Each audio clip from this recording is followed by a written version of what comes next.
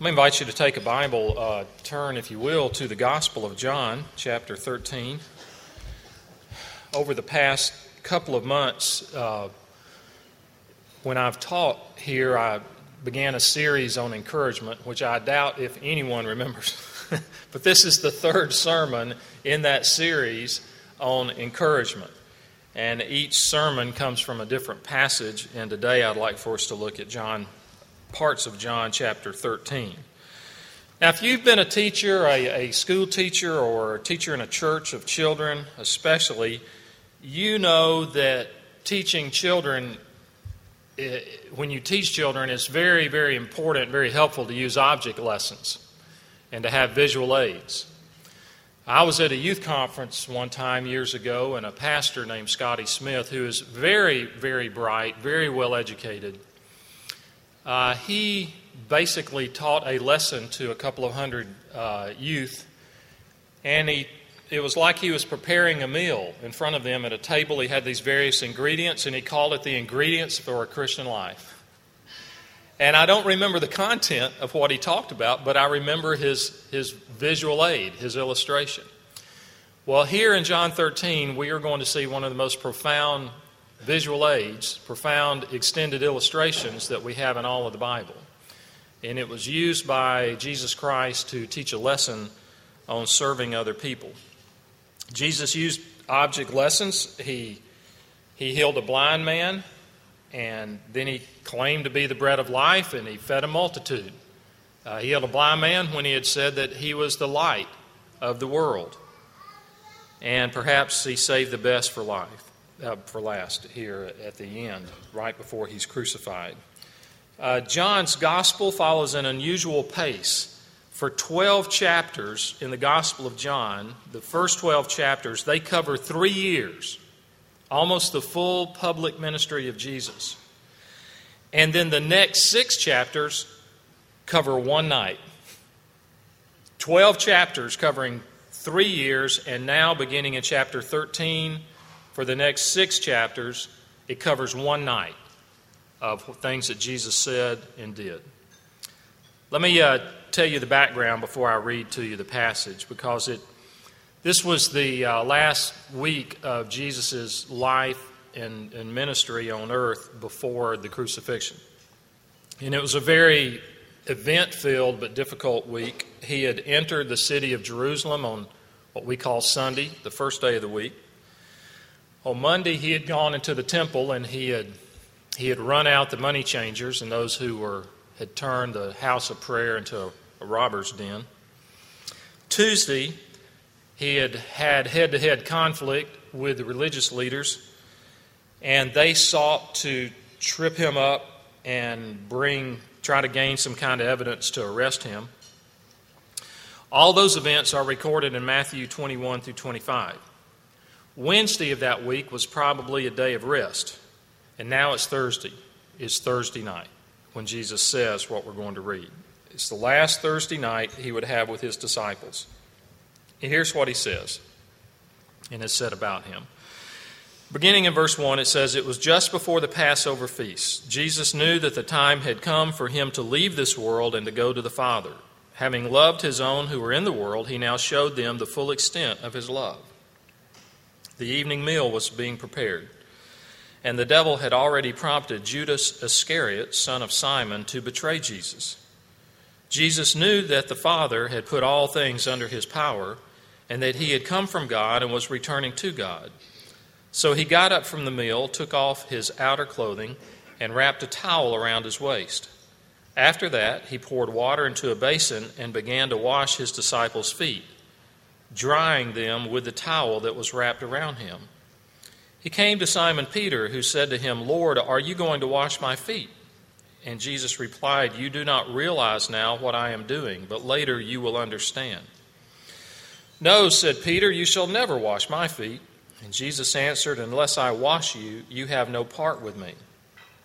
'Then, Lord,' Simon Peter replied, 'not just my feet, but my hands and my head as well.' And Jesus answered, 'A person who has had a bath needs only to wash his feet. His whole body is clean. And you are clean, though not every one of you.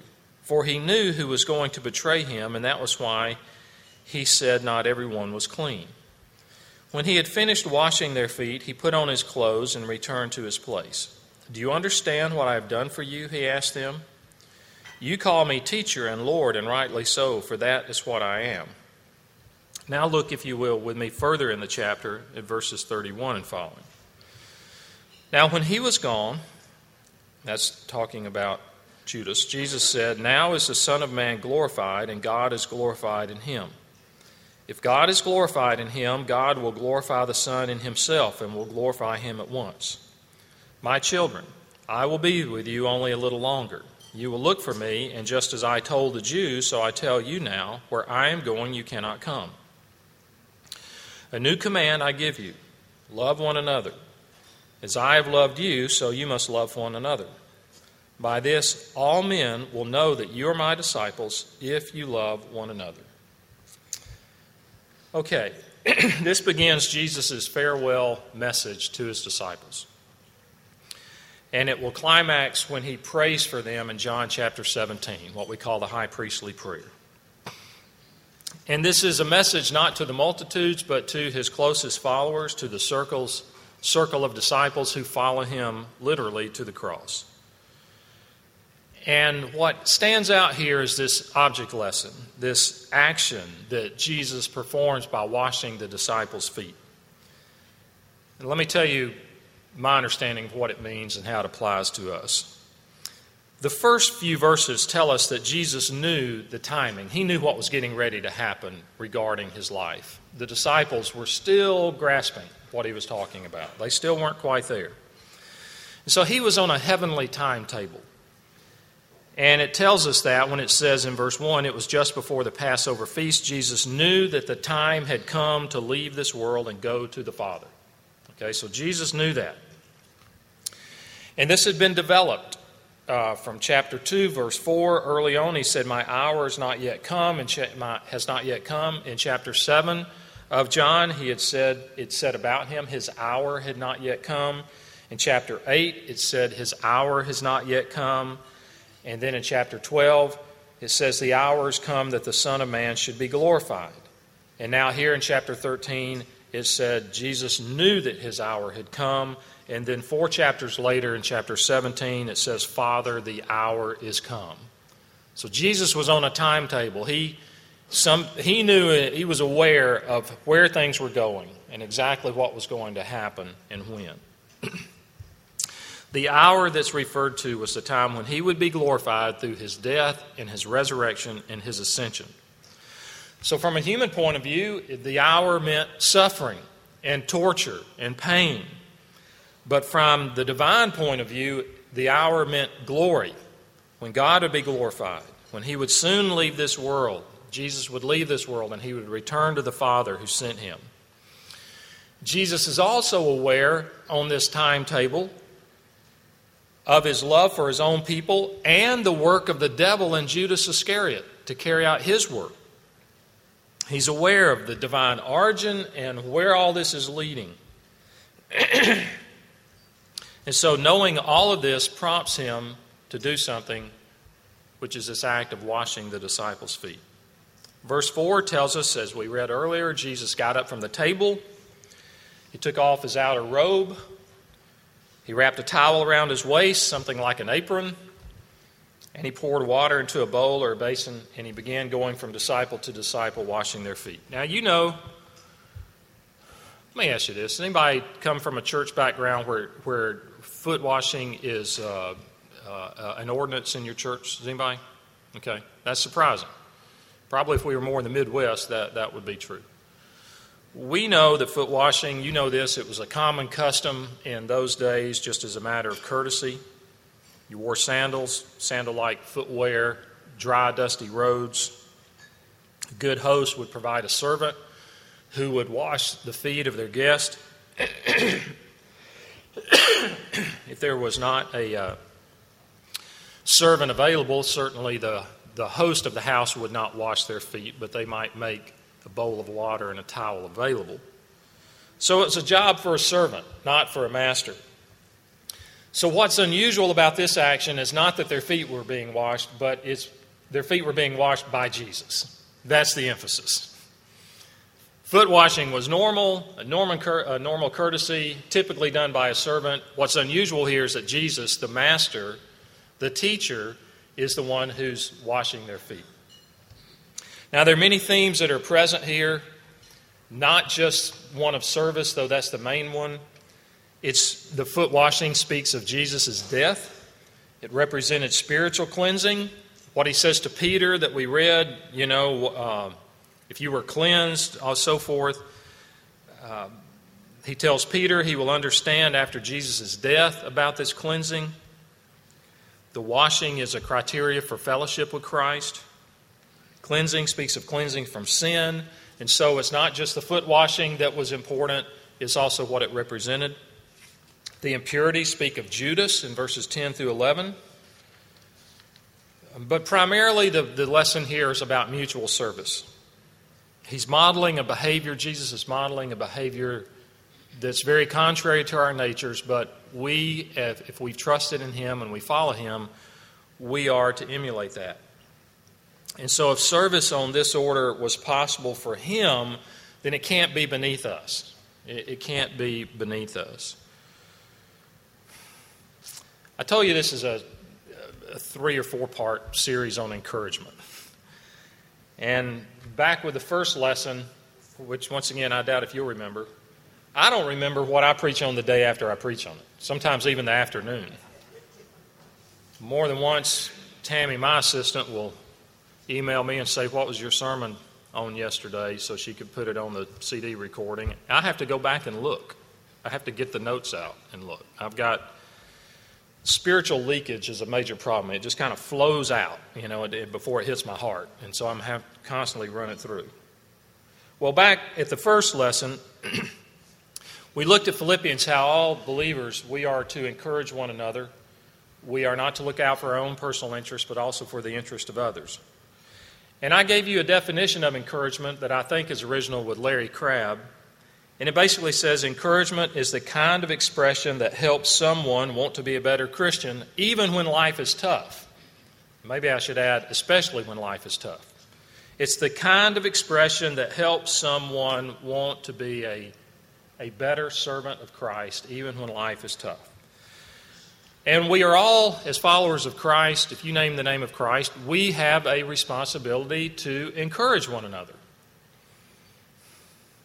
And all the more as we see the day drawing near, it tells us in Hebrews. Then for the second lesson, I told you that one of the prerequisites for encouraging others is being humble. We looked at Philippians 2. It says, "In humility, consider others better than yourself. Each of you should look not only to your own interest, but also to the interest of others." So isn't that what Jesus is modeling here? He is demonstrating through His actions this very attitude that He wants us to have, to serve one another and to demonstrate humility. And humility is understanding who you are and the source of your strength. It's not being self-degrading or putting yourself down, but it's having a realistic, a truthful picture of who you are. Many people point to John the Baptist as one of the most humble men in Scripture. Now, here was John the Baptist out preaching and baptizing. And because he was baptizing Jewish people, the Jewish leaders were puzzled over this guy. Baptism had existed in the Old Testament, but that was one of the ways a Gentile could be accepted into the Jewish community, was by baptism. Hence, when John the Baptist was baptizing Jews, they were puzzled, like, why are you doing it? Who are you? Are you the prophet? No. Are you Elijah? No. Are you the Messiah? No. Who are you? I am the voice of one crying in the wilderness, make ready, make straight the paths of the Lord. John was humble. He was humble because he knew who he was and the source of his strength. So let's not confuse humility with shyness or being an introvert or being down on ourselves. I'm nothing. Don't compliment me, or it's not. That can be more pride. That's self-centeredness. Humility is knowing who you are and the source of your strength. I have a friend that served with the Navigators, the Christian ministry, and he was on staff. And he spoke one time at a college campus, and he met a student afterwards. And while they were talking, here's this almost complete stranger to him. The student leveled some real criticism at some of the leaders of the ministry. He said, well, why are you talking like that? He said, well, they're just so prideful. I mean, look at that guy up front, the MC of the meeting, or one of the leaders. He said he likes, he feeds off being in front of other people. And my friend, who's very perceptive and very loving, said, he's perplexed by why this guy was being so critical. He said, what do you like to do? He said, me? Yeah, he said, yeah, you. What do you like to do? He said, well, I like to go. I like late at night. I like to go like to a Waffle House, and I'll sit there and I like to read and think. And he said, you go by yourself? He said, yeah, I go by myself. And the student put that forth kind of like it was a humble thing. And my friend said to him, I think you may be the most prideful person in this room. He said, why do you say that? He was stunned. He said, because if pride is preoccupation with self, the person you like to be with the most is yourself. I thought, he wasn't trying to read the guy's heart, but he was trying to say pride can show itself in many forms, and humility isn't always the quiet person in the corner, not interacting with anyone else. So we're to be humble toward one another. How does Jesus model this? It's a principle of service.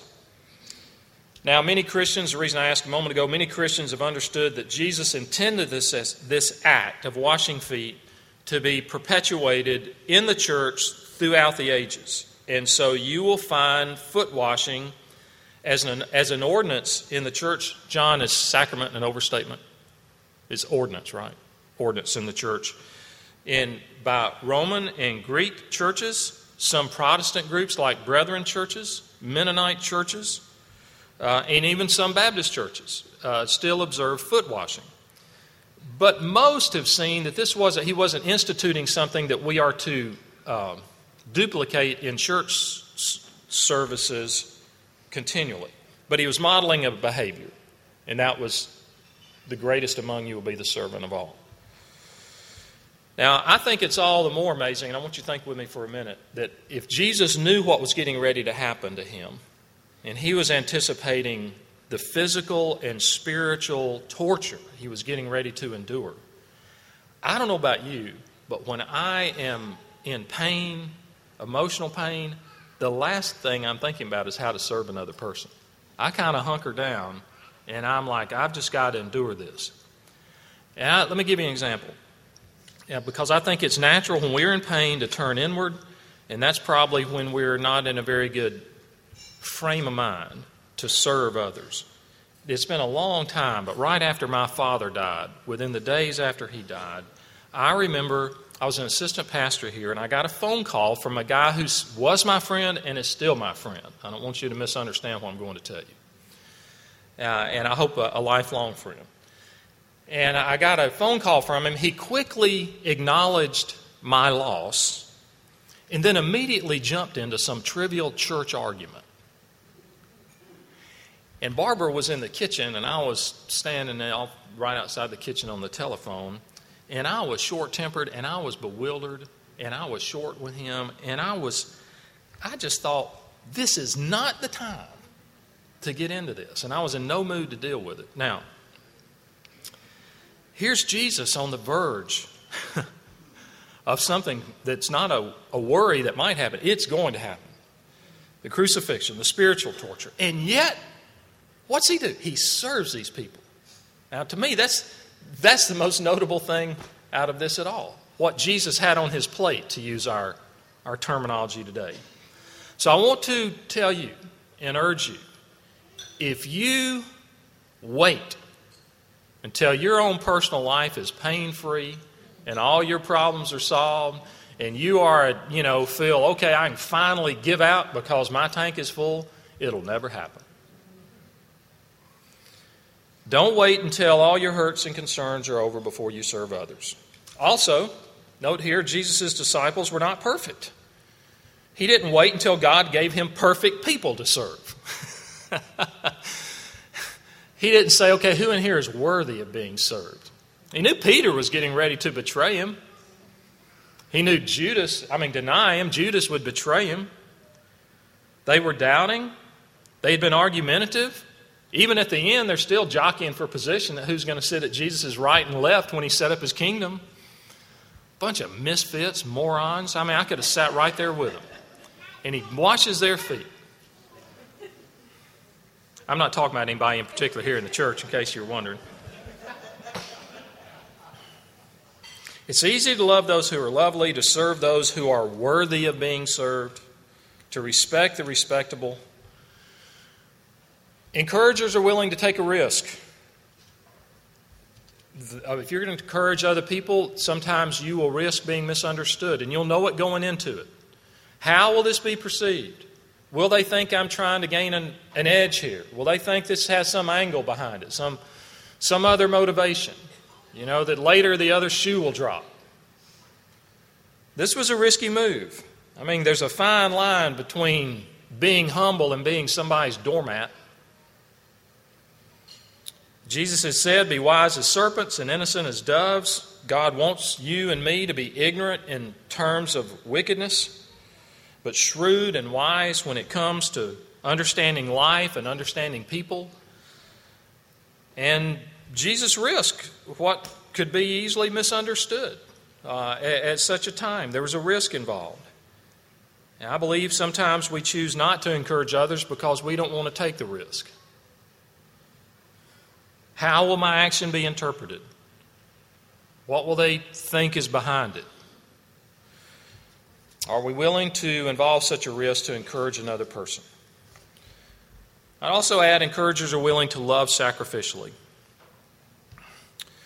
And that's why I read the last four verses there, the last four verses I read where Jesus said, a new command I give to you, verse 34, love one another as I have loved you, so you must love one another. Encouragement and loving others sacrificially go hand in hand. You remember that when Jesus was confronted at the synagogue by a leading interpreter of the Jewish law, the man said, Sir, what is the one great commandment? Sum it up for us.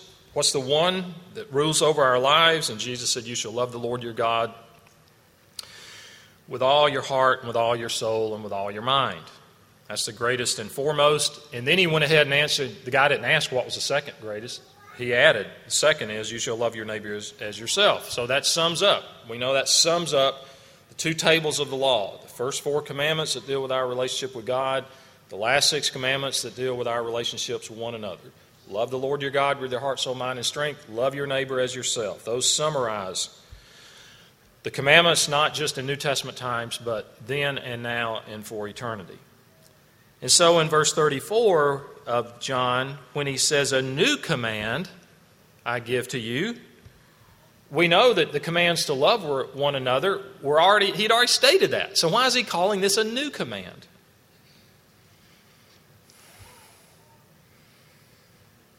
Well, because love would take on a new meaning and new power in light of his death and resurrection. With the coming of the Holy Spirit, love would have a new power behind it.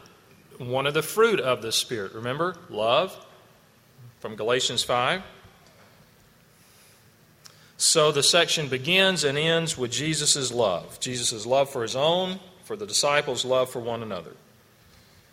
And so his example is one of self-sacrificial love. And this type of unconditional love is not learned in three neat little steps. We live in a day of techniques. I don't know about you, I get tired of techniques. I get tired of, I just think it can be shallow. Here are the three things you need to do to gain this. Here are the 2 steps for this.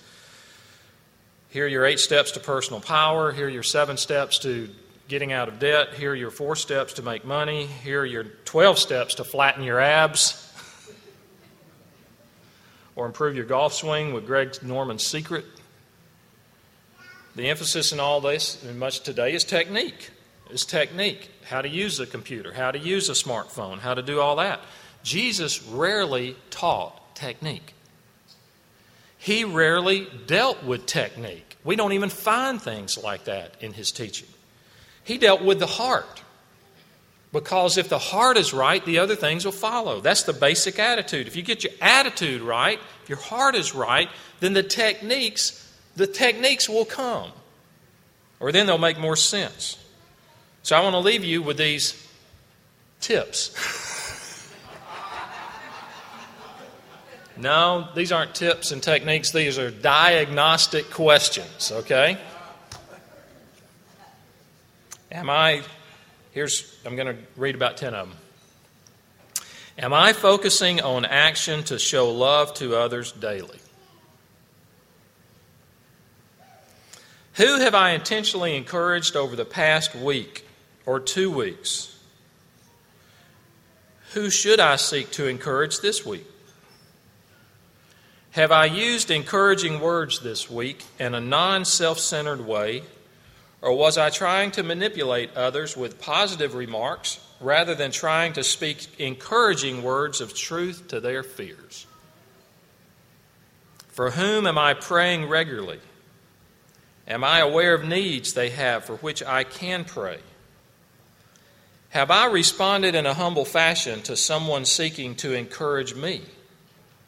Did I pay close attention to their words and take them seriously? Am I cultivating humility, consciously viewing others as more important than myself? If so, what difference is that making in my actions? What needs has God revealed to me lately, and what do I plan to do for those in need? And my last diagnostic question is, what attitudes and defense mechanisms have I built into my personality which hinder other people from encouraging me? You ever ask yourself that?